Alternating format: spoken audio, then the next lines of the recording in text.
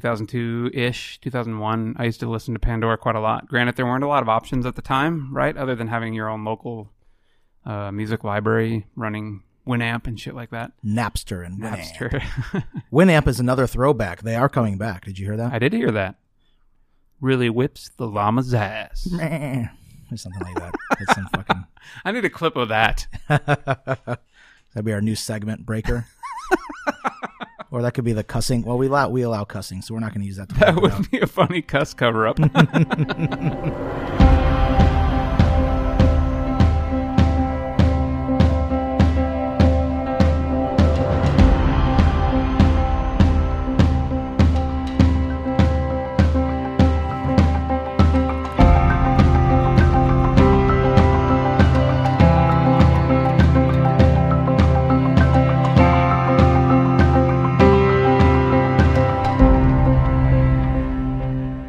Welcome back to the cast, man. Episode number 21. Is this 21? It's been a while. Yeah, it has been a while. I think the last one we did was a few months ago. Happy holidays. November came and went since last time we recorded a podcast. It has, yeah. I didn't see yours. Did you grow a stash this November? I didn't see that. I've been told that if I do that, my wife will wax it off in my sleep. At least half of it, anyway. Oh. She's like, I only have to get half. I'd be willing to pay to see that. Video footage. I threatened to, if she did that I would just run around with half a mustache. If you only get half, I still get to wear the other half. It'd be fun. November's it's 30 days of mustache growing, so it doesn't really matter what you got there. So the holidays have come early. How's that? Well, Hootie and the Blowfish, you remember them from back in the day? Oh, sure, yeah. Hold My Hand. Oh, yeah. Yeah, exactly. All those classics. Well, the good news is, and we're showing our age here, that they are going to reunite. Oh, God. And go on tour. Oh, that's terrible. And create a new album. That nobody's going to buy. Everybody's been waiting for it for like 10 years. Wow. No, 20 years. Well, a lot of this old is new again. You have, Full House, that rebooted a couple years ago. Yeah. Like Fuller House. Yep. Yeah. What else? There's other things like that, too. You've got... they keep rebooting all kinds of stuff. This says, though, like 25 years. It's been 25 years since Cracked Rear View, which was kind of like their big splash hit, right? That had Hold My Hand and all the big hits that you remember. 25 years since that debuted. So holy shit. So when was that, 94? Yeah, that would make sense. Mid-90s. 93? Mm-hmm. Jeez. So make sure you get your tickets to Hootie and the Blowfish, everybody. Yeah, pre-order those albums now. Do they still have albums these days? Get it on limited edition. You get it on cassette. First 10,000. True. I guess speaking of throwbacks, you get it on vinyl now. Yeah. See, that's another throw. That is right. The vinyl. Vinyl is huge now. Like vinyl. I don't think they ever stopped making it. They probably just didn't do it in as big of quantities for 20 years there. It slowed down for a really long time, but I think people are kind of wanting to get back to simpler times, right? Like, so they feel like, what did you do back in the day? You like threw on a record and you jammed out to a tune for 5 minutes and then flipped it. Yeah, when you actually listen to the whole album, it wasn't end just to end. A Spotify playlist. Well, yeah, and you had 4 songs on a side? Yeah, something like that.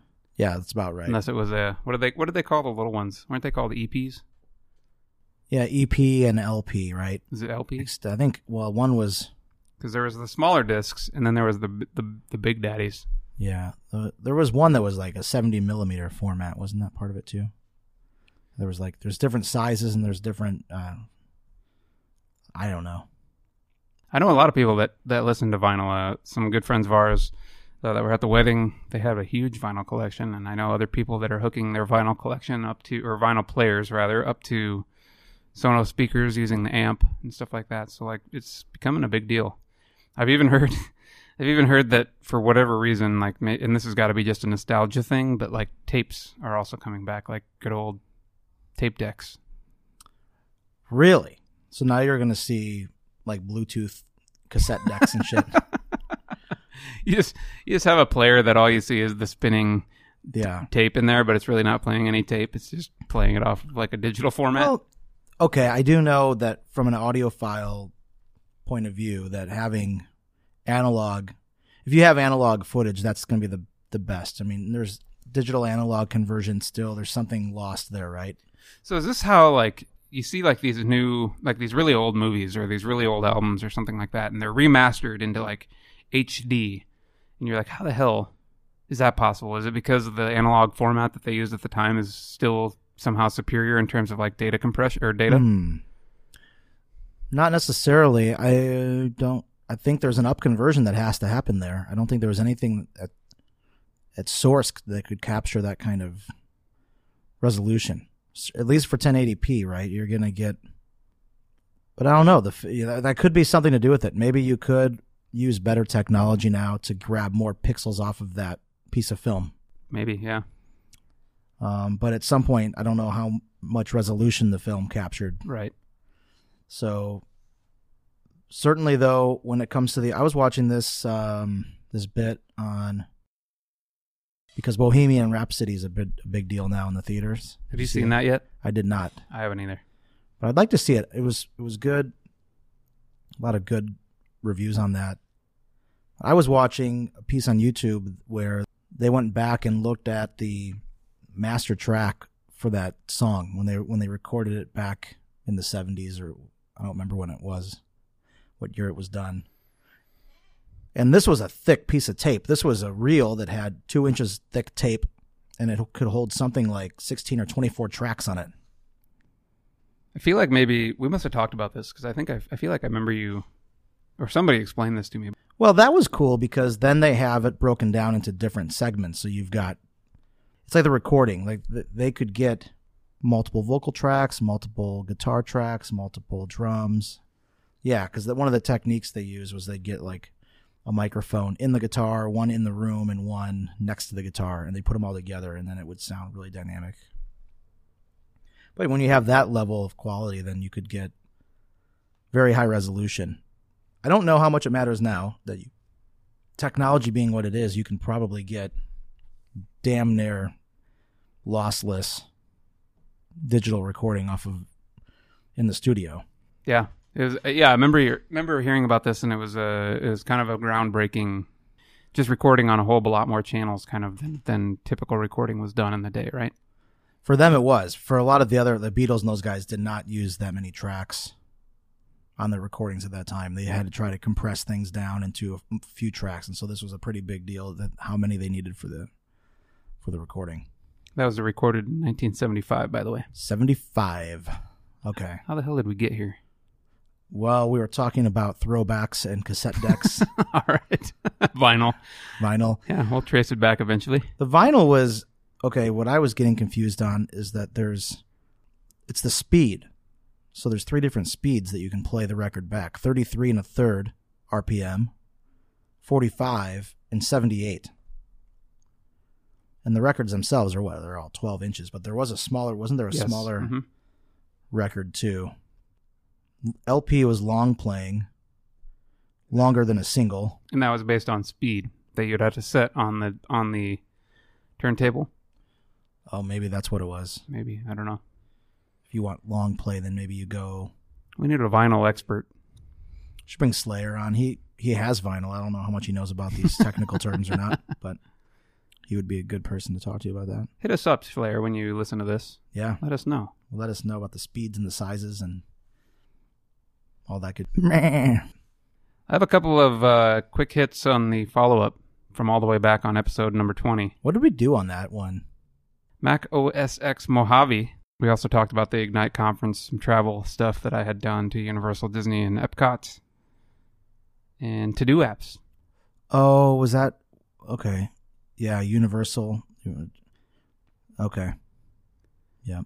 So one quick bit of follow-up I think I mentioned in that episode was kind of in relation to the Ignite conference, where Scott Goo is kind of traditionally known as when he does his keynote addresses, he always wears the red polo shirt, right? That's like his signature thing. That's what he's really well known for. And I was explaining there's another guy that is the lead of DevOps, and he is kind of like trying to commandeer that and do like the black, I think I called him like the black polo dude or something. Mm-hmm. The guy's name is Donovan Brown, and what his actual thing is the man in the black shirt. That's what he's calling himself. So that's what he wears every day is a black polo. Black polo, same thing. black polo. So he's just trying to use that. But he's the lead of the DevOps group. Was Zuck the first one to do this, or was one of these guys? I don't know. Did he ever have a same color polo? I don't know if that was his thing. I know he always kind of did polos, right? Or no, he did hoodies. He just does hoodies. Yeah. Hoodies and jeans. Yeah. Signature thing. Belichick does hoodies. Belichick. Patriots. Oh, I don't want to talk about the Patriots. Oh, did I hit a sore spot? What happened? Well, the only time I would root for the Patriots was like last weekend, for example. They played Minnesota. And I would like to see Minnesota go down just because my Bears are in the oh boy in the same division, NFC North. Here we go. You don't hear anything about the Bears ever in the history of life, and now suddenly they're good. They're doing great, man. I talk about them all the time. What are you talking about? All right. Other quick news. We are now on Spotify with this podcast.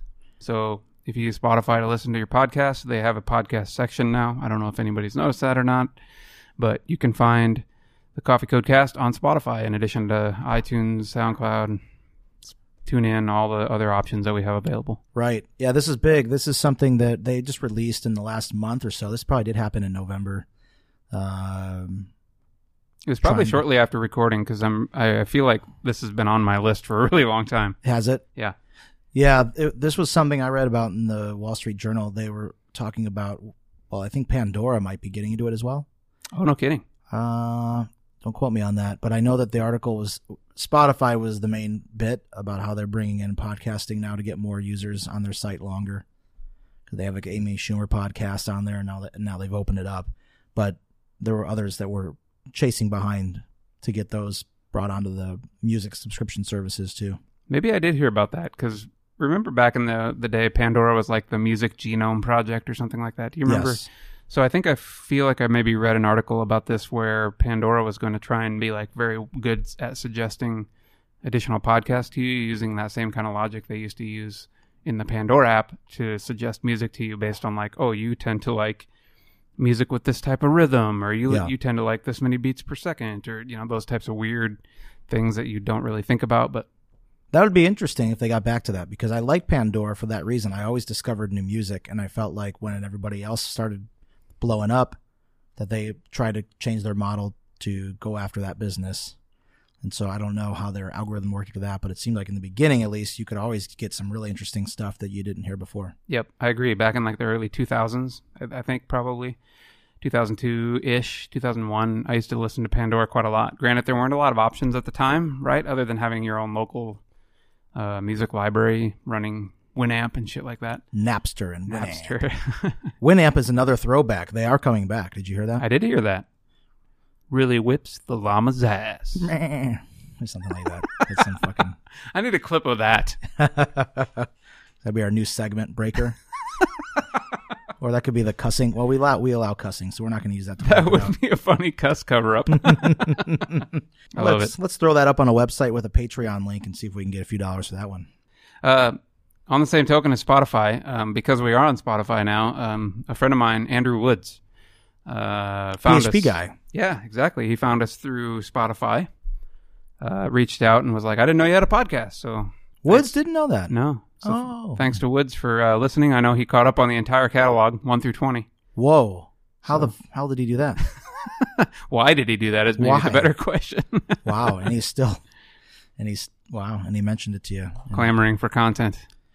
Well, he'd be a great person to have on as well. Just to talk in general about coding and probably some more interesting stuff there too. Yeah, I'm sure he'd be more than willing to do it. He's usually up for about anything. So yeah, thanks Woods for reaching out, and thanks for listening.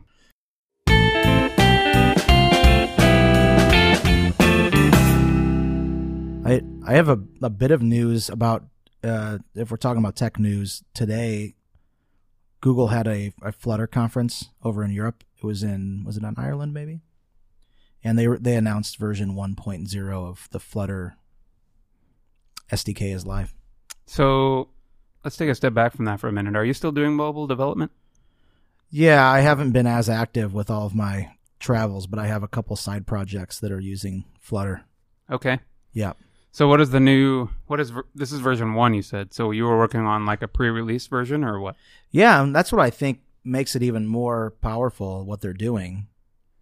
this has been pre-release software up until today, and there's thousands of apps that are already running on Flutter.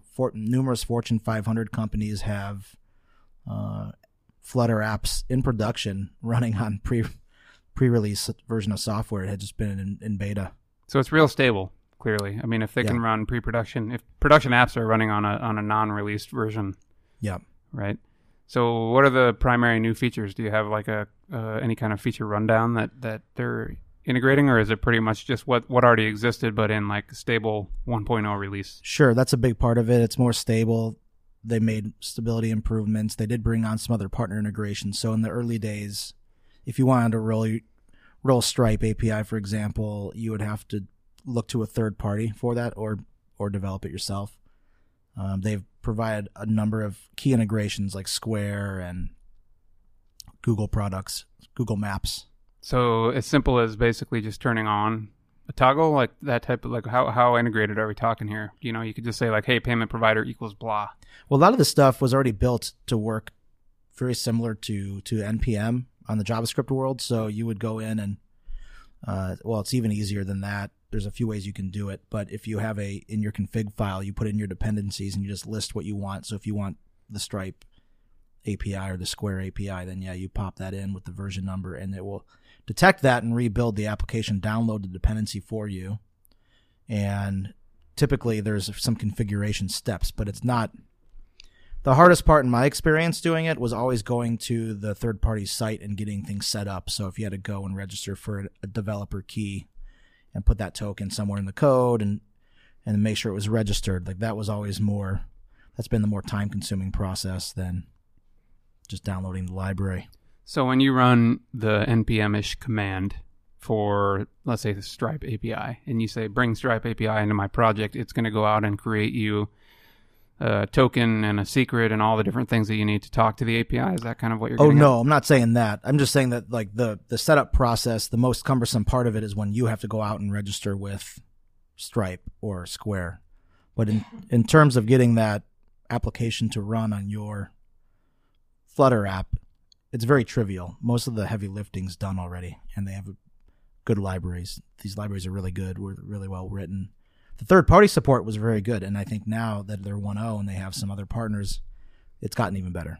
I think that's a good move because, I mean, if you make it easier for, especially payment, right? Because that's the thing that everybody's going to want is a way to monetize. So as long as you have a payment gateway integrated in an easy way like that, I think you're going to get a lot more adoption, a lot quicker adoption. Yep.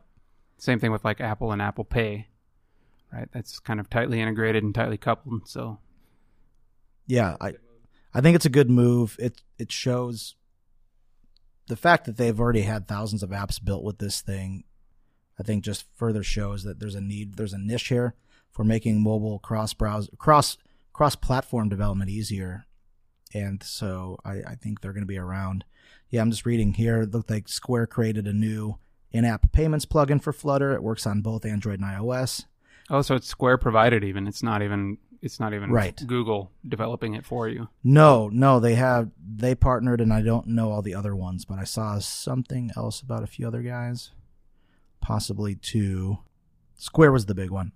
Yep, that's huge. I mean, Square is a huge player in the e-commerce point of sale market, so that's huge. Yeah. Yeah, to answer your other question though, I have been working on the Flutter projects, but really in a different role. So the one project that I've been working on for a while now, I'm more of a PMing that thing. We've got a development group in India that we're working with, and we're just underway. I mean, we just signed all the contracts and got all the agreements and everything like that. The scope of work, put all the documents together, the workflows and that sort of thing. And we're just getting started with that, so I'll have more later. But I really hope it goes well, because if it does, then that'd be a good way to do more. I can only scale so much. All right. I'm going to skip back away from news. I mean, I have some other news items, but kind of in the spirit of the Ask 3C segment, even though we don't have anybody asking any questions, I'm going to ask a question. So I'm curious as to what, if any, your like backup of photo and video process looks like. Google Photos. Google Photos. Yeah. So what do you You only back up your phone? Do you have any other kind of cameras or any other things that you back up, or is it strictly photos? I use Google Cloud and Dropbox. Yeah, and no, I have, now that I have the Mac, I have iCloud. You use iCloud Drive? Yes. So I pay for iCloud Drive, and then I have Google Photos, Google Docs. Well, not Google Docs, Google Drive. So I'm curious. So tell me a little bit more about how you're splitting this up. So Google Photos clearly is your photos from your iPhone, right? Yeah, so that's what I do. I download the Google Photos app, and I use that for all my photos. Okay, and on my desktop, it's iCloud Drive. I don't know what it covers. I think it covers everything. I just checked all the boxes or whatever the defaults were. And Dropbox, I had some stuff, legacy stuff on there, like from older projects, things like that, but I don't use that day to day. Okay.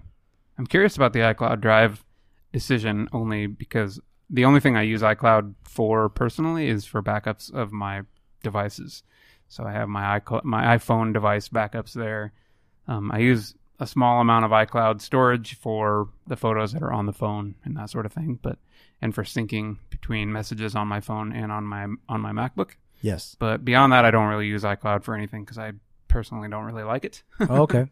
But I also don't back up my entire machine as a whole. Like I don't use Time Machine or any of that kind of thing. So the reason that I brought this particular question up is recently I got a what is it, a DCMA? Is that right? DMCA? Oh, digital request for Digital Millennium Copyright something. I don't know. DMCA. Yeah. I got a request email regarding that from Vimeo, which is kind of where I tend to host my videos that I publish, and they issued a takedown request for a couple of my videos. One being the video that I showed to Christina as a proposal when we were in the Philippines, and they took it down mainly because I was using copyrighted songs. Whatever, not worried about that. This, of course, led me to try and find the video in my various backup varieties that I had, which I also use Google Drive, I use Amazon Drive, I use Dropbox for various different purposes. And then I also had at home at the time a Western Digital MyCloud device, whereas I would kind of dump all my big video files and that sort of thing to that as kind of a mass storage. I think that thing was 6 terabytes, something like that. So pretty large. And even despite all these different types of backup varieties, I could not find this video to save my life. And so it started to make me reevaluate all the different types of backups that I had and what I used.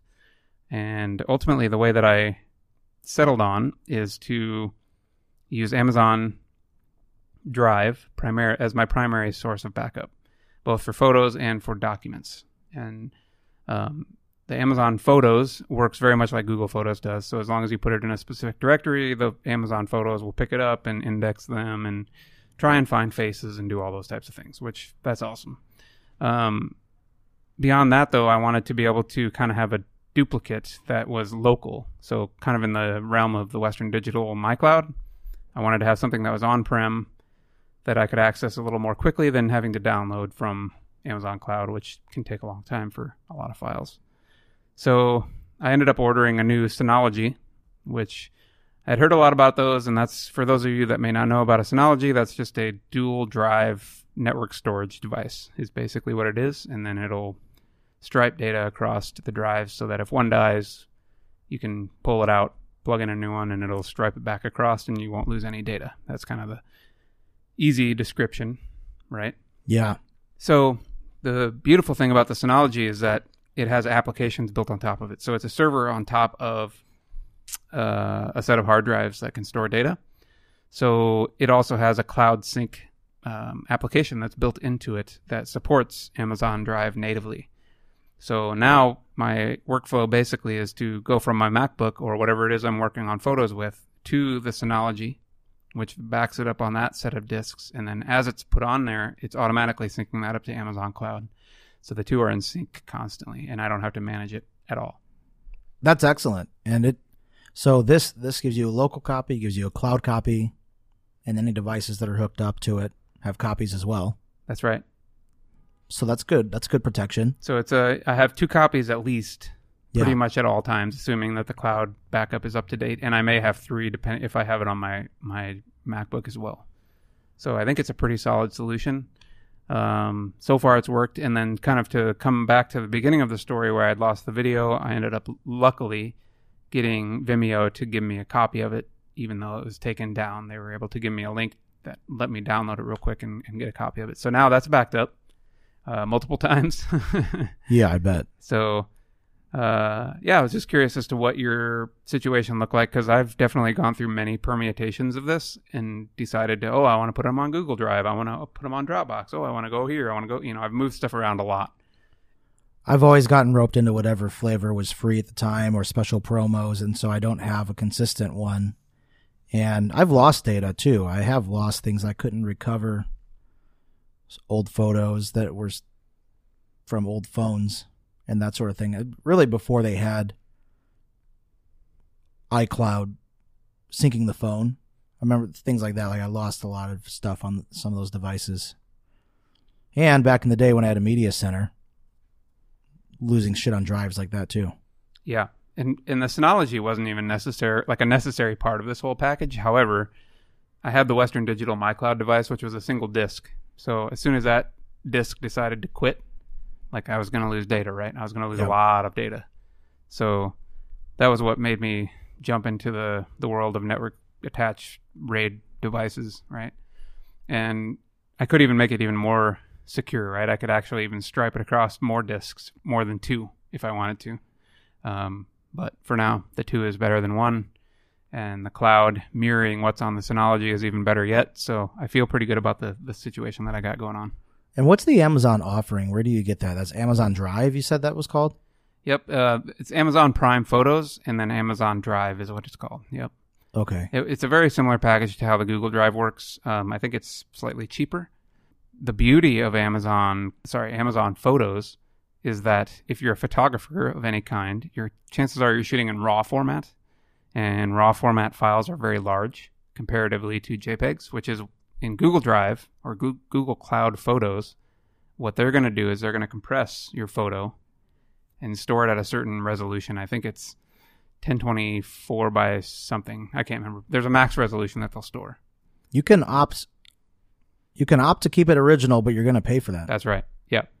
So in the plan with Amazon Cloud, you're going to pay for your typical price, but they'll give you RAW format included.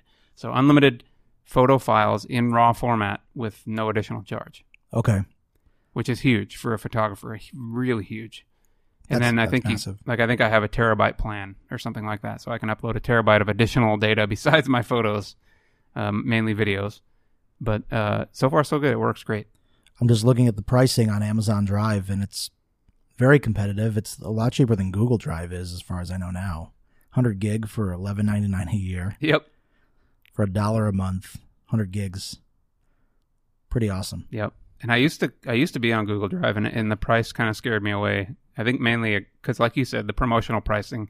Amazon had some promotional pricing, and I think it was like unlimited storage or unlimited photos or something unlimited. And I was like, oh, let's go over there. And then they took that away, of course. But regardless, the pricing still is more competitive. Yes. And not only that, but if you really have huge storage needs, you could also move your stuff to like Glacier or something like that. That's another Amazon product that's like cold storage kind of. Okay. So like if you want to back up a ton of data to like a spot where you don't need access to it quickly, like that's really cheap. Like I want to say that's like $1 per terabyte or something. And you're really paying for I/O at that point. That's right. To retrieve it. Mm-hmm. Yeah. It's going to sit. Yep. I like the image of the Glacier storage. Yeah. Glacial speed access. Well, what was the option they had that was the truck? Maybe it was like Glacier delivery. Well, I'm not sure. So our company has recently gone through a migration from on-prem stuff to the cloud, right? Using Azure. Mm-hmm. Azure has a very similar product like this. They call it lift and shift, right? So they have a new product that you basically like truck into your data center and you like load this device with all your data and like literally like roll it out and ship it. Okay. To Azure, and they'll load it into their data center. Like, a literal lift and shift. Yeah, well, that's what I'm thinking of. There was something like that for getting large amounts of data off of Glacier storage, and I thought it was like where they actually had a semi-truck come, one of those cargo containers from the cloud that you could plug into your building and download it, because depending on the some of these guys have massive, like Paul Allen Institute is probably a good example too, where our friend Pat's at, because the sheer size of data is so large that trying to transfer that over the wire would take a long time and be really expensive, and it's cheaper to bring a physical box over to there, drive it over. Well, and when you start to get to those types of sizes, like, you almost have to. Yeah. It's just absurd amounts of data. I wish I could find the name of it. They demoed it when I was at Ignite. They actually had one up on the stage. It was just a big ass like box that rolls around on wheels. Basically giant hard drive. Oh, wow. So yeah, that's backup storage plans. It's a good idea. I liked your device. I saw your device after you guys set up this Synology. You said that's what it's called. And I was impressed by the server capabilities that it had. You showed me the list of items you could download. It's like an app store for this thing. Kind of yeah, exactly. It does have an app store.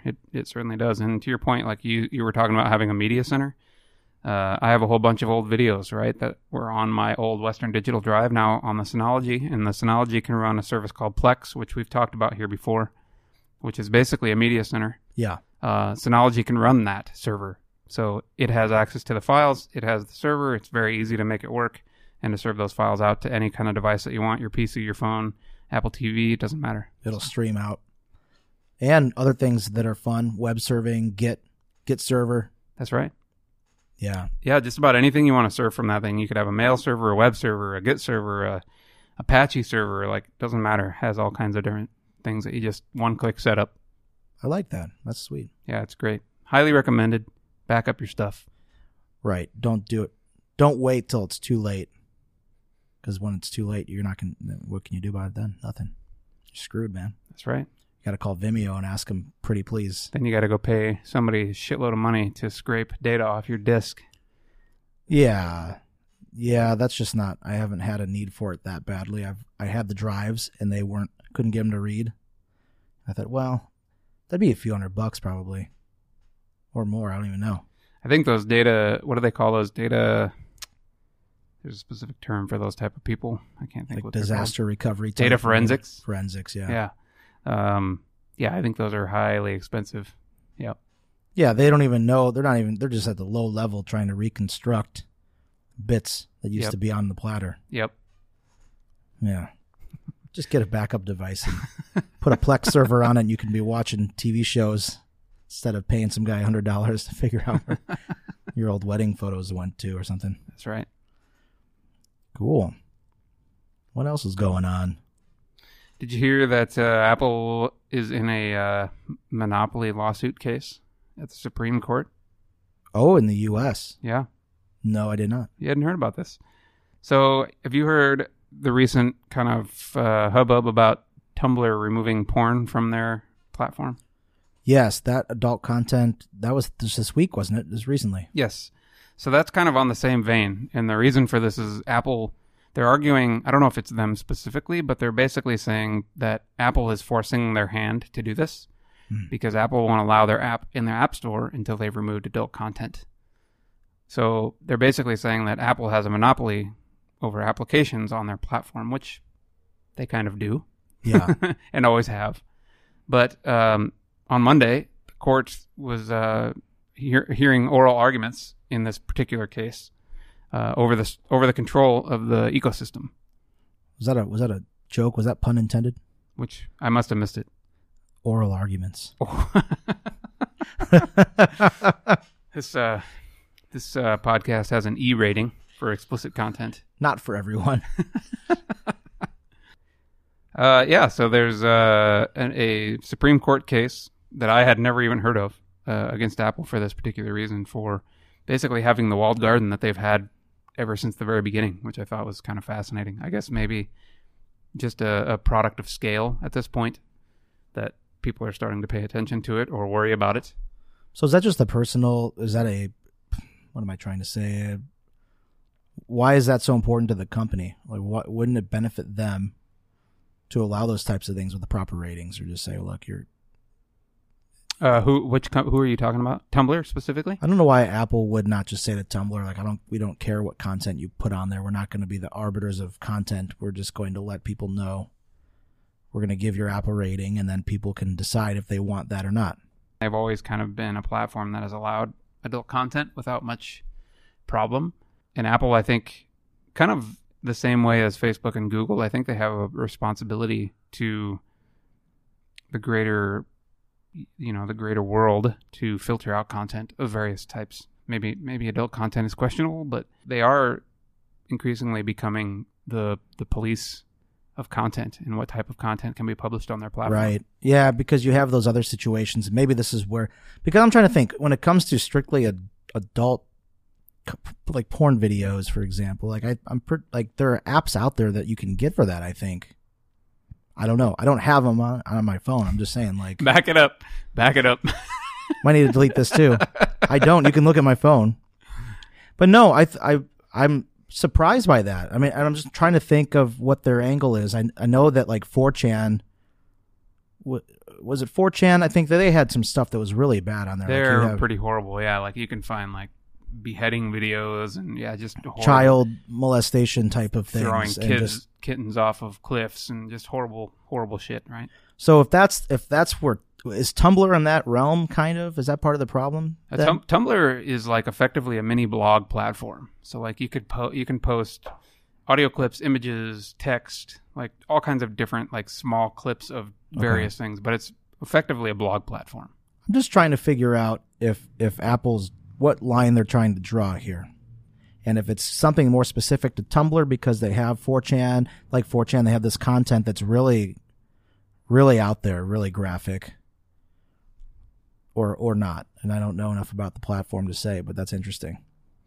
Just looking at the article here. Oh, child pornography issues is what this is saying. So this is an article from The Verge. It says Tumblr was removed from Apple's App Store over child pornography issues. Okay. So that to me makes more sense, because I thought there were other sites or other apps and things you could get for, if you wanted to look at boobs on your phone, you could download an app for that.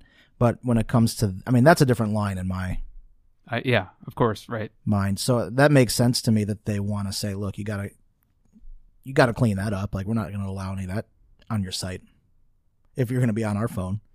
So this says Tumblr has been noted for having a permissive attitude towards not safe for work and adult-oriented content on its service, which it has previously caused it to briefly get banned in Indonesia. However, child pornography is a completely different matter. Apple's iOS guidelines clearly state that all apps must have a content filter to screen out such material. And that makes a lot more sense. Yep. Okay. The two aren't necessarily tightly coupled. I mean, Tumblr was removed, and it's removing this content to be re-added to the store. But in addition to that, there is the ongoing lawsuit, which I don't think involves Tumblr, but is kind of like in the same realm, right? That Apple is holding people hostage to some degree, I guess, in terms of the App Store. And I thought it was just an interesting legal argument that something that they've had all along, that they've always kind of advocated, that this was a safety and security measure, is now being used against them, and has made it to the Supreme Court, which is impressive in its own right.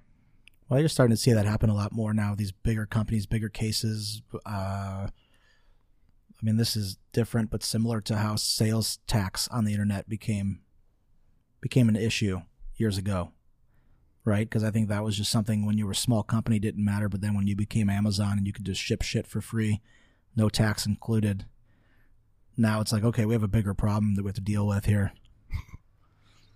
And it sounds like this is a similar kind of a thing.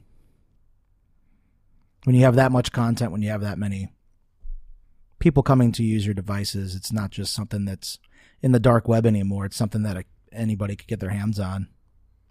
Yeah, at some point when you become so large, you become pretty subject to these kind of monopoly cases, right? That's just kind of part of the territory, I guess, because you control such a large portion of whatever business it is that you're operating in.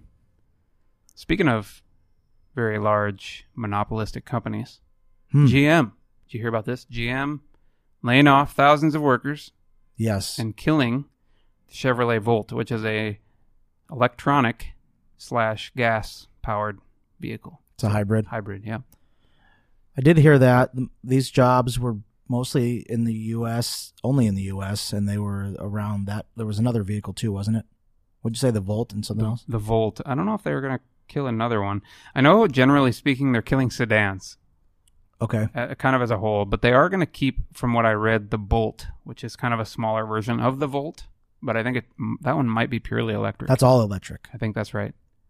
And I think they're keeping that one primarily because I think that is going to be used in testing of their autonomous vehicle capabilities. So I just thought this was interesting. We talk a lot about Teslas and a lot about electric vehicles on this show. Yes. And when I saw this, I was just like, whoa, because even before we looked at buying the Tesla, the Volt was actually a very interesting and compelling vehicle for us. We actually really liked it a lot. The price point was a little high, we felt, for what it was. And it had 0 backseat room, so we opted out. But overall, we loved the car. We thought it was a great car. We thought it felt great to drive.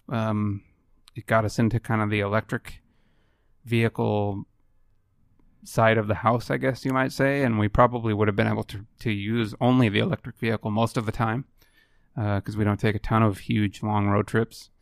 So I was a little saddened to see this, I guess, and not only from this perspective of losing this particular vehicle, but one of the things that, you know, our fearless president has always kind of touted is that he's going to bring manufacturing back to the U.S., right? And unfortunately now, clearly we're losing a pretty major vehicle make and a ton of jobs that go along with it. So I thought it was a kind of an interesting story.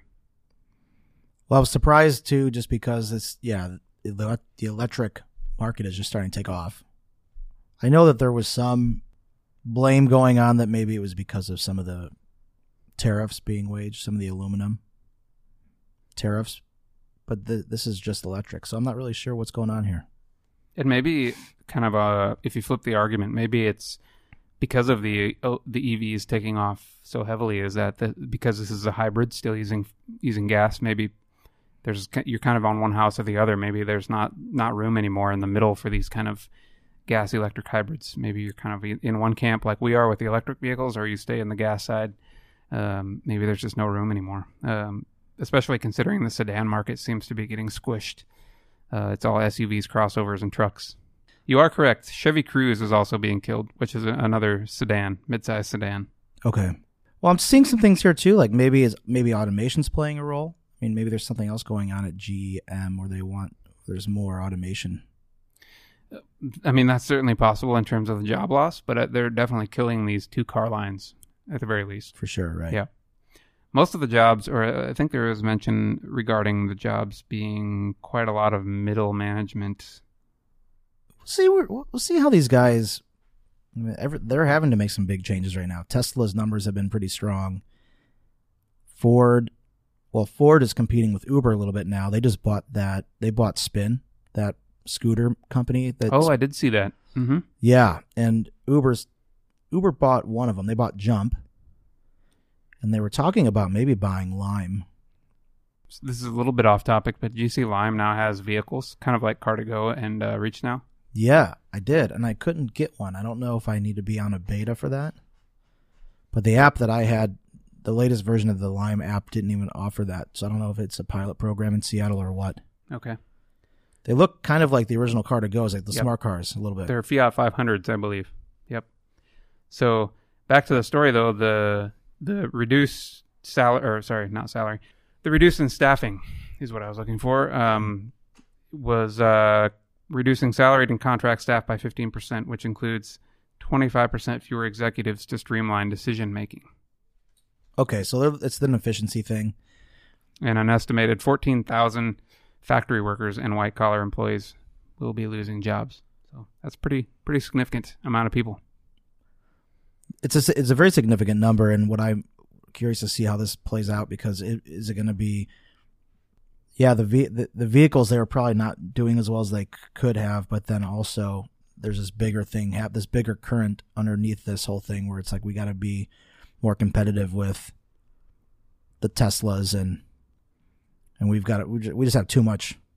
I think for too long they were so big and had a bunch of extra money floating around. that it didn't matter. And now it's kind of critical time where they have to streamline and automate. Otherwise, they're going to be out the door. I think you're correct. I don't have a lot more to add to that. It was an interesting story that came up, and like I said, given how much we talk about Tesla on this show, figured it was an interesting topic to throw out. On the flip side of this, since you already got us kicked off on this one, I was reading something earlier today. I've been getting a little more interested in. You've been on Robinhood before? I have Robinhood on my you do mobile device here. Yeah, I don't know if we talked about this on the cast. Robinhood. It's a trading application. Yeah, it's not. It is cool technology though, because this is the first app of its kind that I'm aware of where you don't have the normal brokerage fees associated with trades. Like you're not Scott Trade. It's like, oh, home of the whatever, you'd pay $7 a trade or something. So explain, do you know the details of how that works? Like how are you making a more direct trade? There's no broker, like you said, broker involved to do it. It's all digital? Yeah, I don't know the details, but on their app, they talk a little bit about their product, and they say that one reason why they're able to get rid of so much of the overhead costs is because of automation and technology. So I don't know what exactly that means. But efficiencies. So, and maybe just because it's a more competitive space, I also think like trading is something that there was maybe a monopoly on that for a while too. And so the people that were in charge of it were like, yeah, we're going to fucking charge you a ton of money because you don't have any other options. Yeah. And now they're disrupting the space and saying, look, we can do it way cheaper and we don't need all that money to still be profitable. So good fucking luck, you guys. Have you made any trades on the app? The only thing that I have is the one single. So when you get a referral, to the service, they give that person one random stock and you get a random stock. So I have my one random stock in, who is it anyway? I can't even remember. It's a game company, Zynga maybe or something. Yeah, I have Groupon. Groupon is not doing anything for me. I think my stock's worth like a solid $4. What I like about this, I decided that I want to put a little bit of money in there, not much, just to get into the markets a little bit in other ways. I already do 401k, of course, and company match and max that out. And I do some other things in Vanguard index funds. But it would be a fun thing, a fun hobby to try to get into a little bit and just see, for like insignificant amount of money, throw a few $100 in there and just see if I can make money with it. Yeah. And one of the tie this back to what we were talking about, the cars, GM, there's a company that I was looking at earlier today, BYD. So BYD is one large manufacturer of, the largest of electric buses. Okay. I thought this was a cool story. So I was looking at their stock because I was reading an article today in the paper that talked about the Chinese government is really propping this up. So right now in Shenzhen, which is like the tech hub in China, by the end of the year, all of their public transportation will be 100% electric. Wow. And they have a goal, I think, in the country by 2025 to be 100% electric. And even picking certain parts, like heavily populated areas where you have a lot of these smog and congestion issues, where it will be, or if it isn't already, forbidden to drive gasoline-powered vehicles like within those city limits. Or they'll flip the script and you'll be charged a tax for emissions, right? If they choose to do that, maybe that's another way around it. It seemed like they were really hard, like the government was really hard on this to say, look, like we're just going to ban them all together. Yep.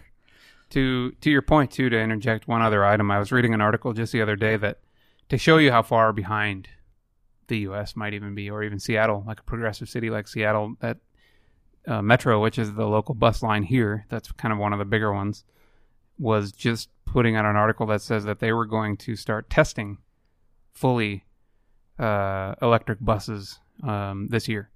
So wow, start testing. Yeah. we have hybrids currently, right? There's a lot of electric gas hybrids or diesel hybrids, whatever it is they run. But yeah, we don't have any all electric. Well, right now the Chinese automakers, anybody who's involved in electric vehicles, 99% of the vehicles worldwide are coming from China, are being produced in China. So I got interested in this company, BYD. I thought this is kind of interesting to look into them a little bit more and see.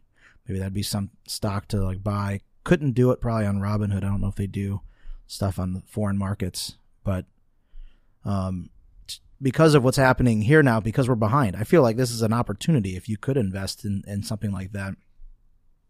We don't have manufacturing happening here. We're going to be buying buses, Chinese buses. And so when we finally get on board in 5, 10, 20 years, I could just see that thing taken off big time. Yeah. Yeah, trading like that I've always been interested in, and I've never really taken the plunge. Like the farthest I've ever gone is kind of the what would you call it? Like the simulated stock trading apps where they'll give you, $30,000 in fake money. Like right now, for instance, I have myself a whole shitload of shares of Tesla in this particular app that I have.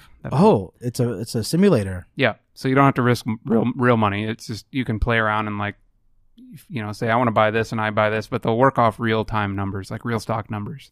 Oh, do tell. What's the name of that app? The one that I'm using currently is called Best Brokers.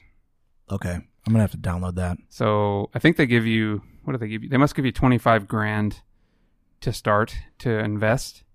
And I bought a whole shitload of stock in Tesla, of course, because I'm a Tesla fanboy.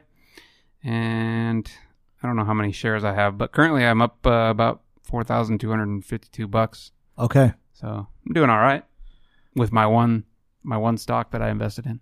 Well, but that's fun. It'd be fun game to play doing this because I'm not really into regular gaming anyway. And I've been interested in the markets for a while. I do have some investments, like I said, but I'm interested in just for fun doing some other things. I've been following Bitcoin a lot too because I thought, well, maybe I'll make some investment in Bitcoin. And then over Thanksgiving weekend, that thing just took a shit and it went from like 8,000 down to 4,000. It's been taking a shit for a long time. Right. And right now it's around $3,800.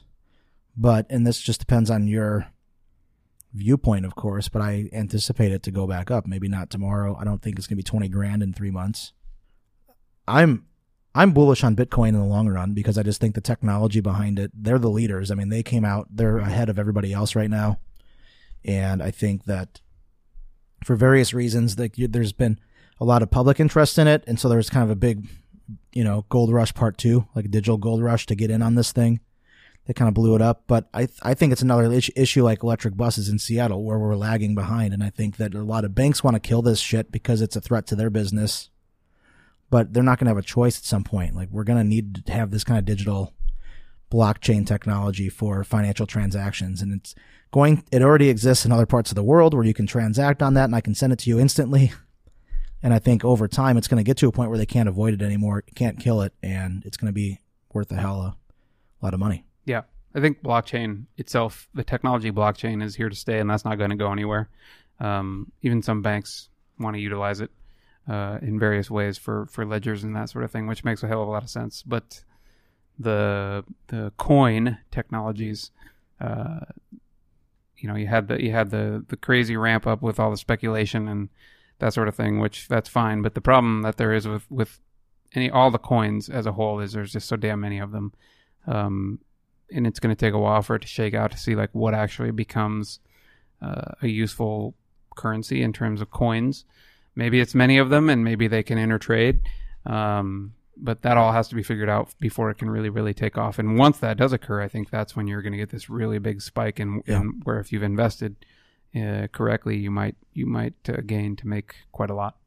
I see what you're saying. You're saying that because there's so many different types of currencies, cryptocurrencies that are out there right now competing, it's like kind of like the beginning. You're going to see half of those, 75% of those will be gone.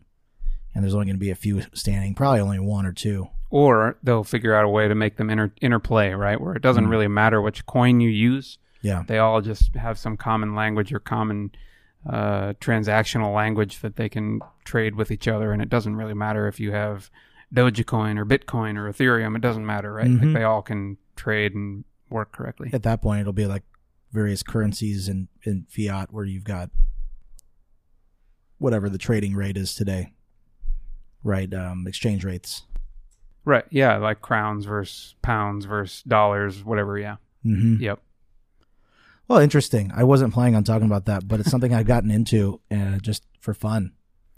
Because I need something to do when I'm out at the bar, and I think that'd be kind of a cool thing. I'm with you on that. I have a lot of interest in it, and I think it's something that's fun to play around with, but I don't have the confidence to invest even a small amount of money that I am afraid to lose. So that's kind of why I went with this kind of gamified version where you can kind of dip your toe in it, see how you feel like you're doing, and then maybe later I'll play. Well, I would absolutely want to do that because I don't want to put a lot of money out there. I'm not a trader, and I don't think you can just pick up Trader for Dummies and figure it out. That book exists. It's out there. I'm sure there's a bunch of used copies on Amazon. I'll link it in the show notes for anybody that wants to pick up a copy. Mostly on sale by people that lost their fucking shorts and are getting out of trading. They need their quarterback. Yeah, right. But a simulation could be a fun way to do it, especially if you want to get a little more sophisticated. I know that going back to Robinhood, you can actually they have options available now, which I'm not very familiar with options, but I know you can do things like buy calls. So you can say, I'm going to pay to say that this stock is going to go up over the next week, or I'm going to pay now to bet that it's going to go down. And if I'm right, then I get a return on that. Wow. Okay. That's almost gambling, basically. I mean, it's gambling in the stock market, man. It is. It's fucking crazy, but they have several things you can do, and they all look lots of fun. I just don't know what I'm doing, so I want to try your app first. And you can trade crypto, I believe, on Robinhood now as well, right? So crypto, you can. The only caveat to that is it doesn't actually transfer the digital wallet to you, so it's really just it's a trade. So if you buy it and sell it, you just get that money back. Maybe they have a digital wallet, somebody, but it's not like you can just take your Bitcoin and put it in your USB digital wallet. I guess I don't really know how that works. Yeah, they're working on changing that soon. And it looks like they have a web interface, of course. They have looks like an Android app and an iPhone app, so it's a cross-platform application for anybody that is interested in picking up Robinhood. Maybe I'll put a referral link if you want to hook us up with a free stock. Yeah, you'll get a free stock as well, so it's worth it. Do it. It's something fun to do. It's not. I would not recommend that being your primary investment strategy, but I think that it's pretty common to have, if you have a pretty healthy traditional setup in 401 and IRA and that sort of thing, then who gives a shit if you threw a few $100 into Robinhood and see what you could do with that? Well, and eventually you're going to run into a scenario where you're out of investment options, of the standard type. So you've maxed out your 401k, you've maxed out your IRA contributions for the year. Now you got to put money somewhere else, right? Yeah. So maybe this is an option. Maybe there's other options as well, but eventually you're going to have other places that you have to put money. So that's right. Yep. Very cool. Did you know Project Fi is now called Google Fi? Google Fi. Google Fi. And it works with iPhone. Oh, my God. Boom. You don't sound excited about this. I'm kind of over it right now. All right, do tell. You were like a big Google Fi guy, so I'm kind of surprised to hear this. No, I am. I've been a big supporter. I was an early adopter too. I got on that program quite a while ago. No, I think the problem is that if you I lost a lot of phones this summer, man. Well, that's not Google's problem. It certainly isn't their problem, but they're not very good at replacing those phones is all I'm going to say. I think that's the harder part. There's no store to walk into to get service. And also you pay for the phone up front, right? Like you don't pay it over time. So it's not owned. You could do that. Can you do that with them now? They do. The Pixel 2 that I had was that way, so I had a monthly installment, like $25, whatever. But it's great. I mean, the nice thing, the bonus for Fi is that flat rate. So it depends on how much data you use, though. That's the other thing I would say is that their data prices have become more competitive in the last couple of years, and so Fi is not the most attractive for heavy data users because it's like $20 per line plus $10 per gigabyte, and it's just up to a max of $60 though, right? It does max out, yes. Yeah, they cap it out. So okay, if you're really heavy, maybe $60, no big deal. But you're looking at, so think about that. That's $80 for someone who's 6 gigs or more. And I think you can get unlimited from, I don't know. You can get unlimited for about that. It's close. It used to be a bigger deal. And I think going abroad is where that's still a better product because you still pay the same rate overseas. And I think the other thing that they offer that I have not seen anybody else offer is free additional data SIMs. Like that's an unheard of function of any other carrier. Like you always get charged, $15 data access line per SIM or something like that. Oh, if you want to pop it into your iPad or whatever. Yep.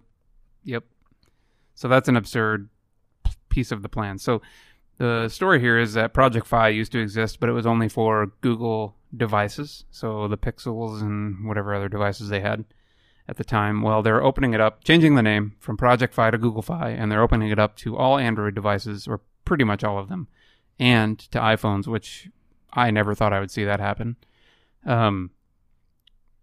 There is the features that Mike kind of talked about there, but then in terms of the way that the iPhone will work, because one of the things that the Pixels do that made them kind of the de facto standard for that platform is that they could cellular switch, right? So they could switch between, I think, 3 separate networks on demand, whereas the iPhone cannot do that, nor can some of the other Android devices. So what's going to happen is you're basically going to be bound to, I think, T-Mobile, which is the primary carrier for the most part.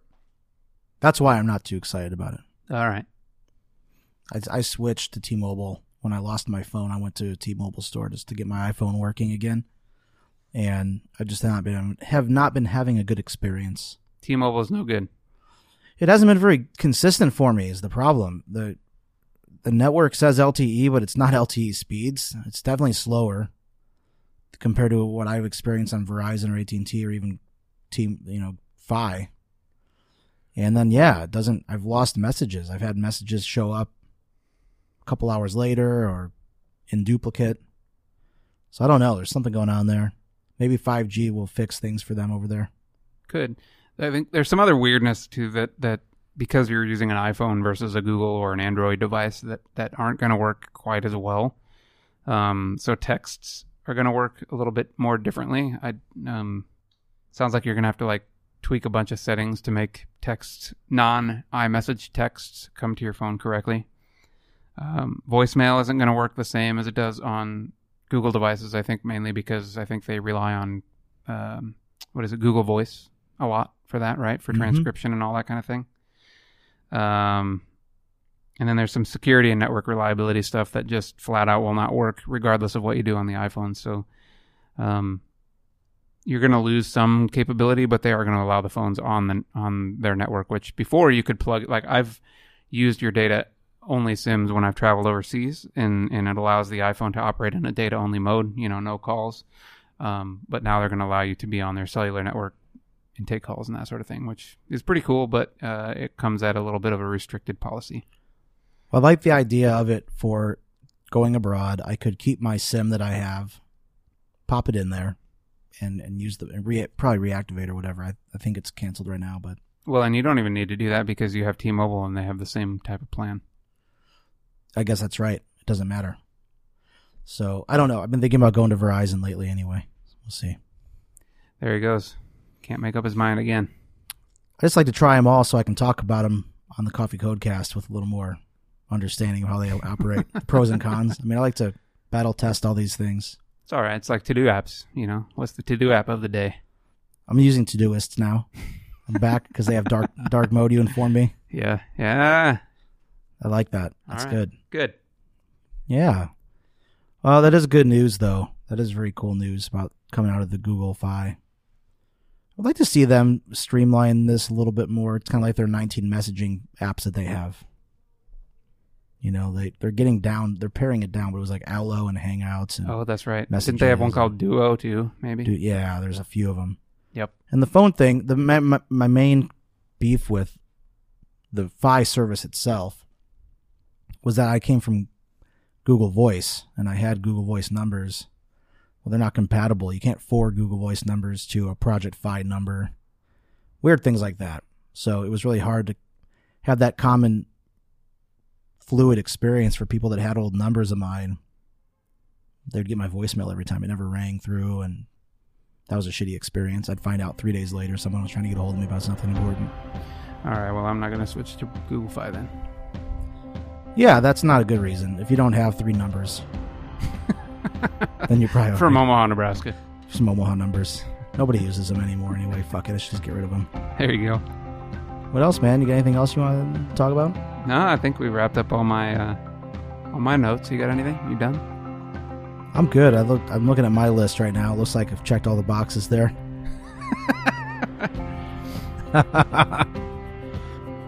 Well, all right, man. Well, let's wrap this thing up. This is a good show today.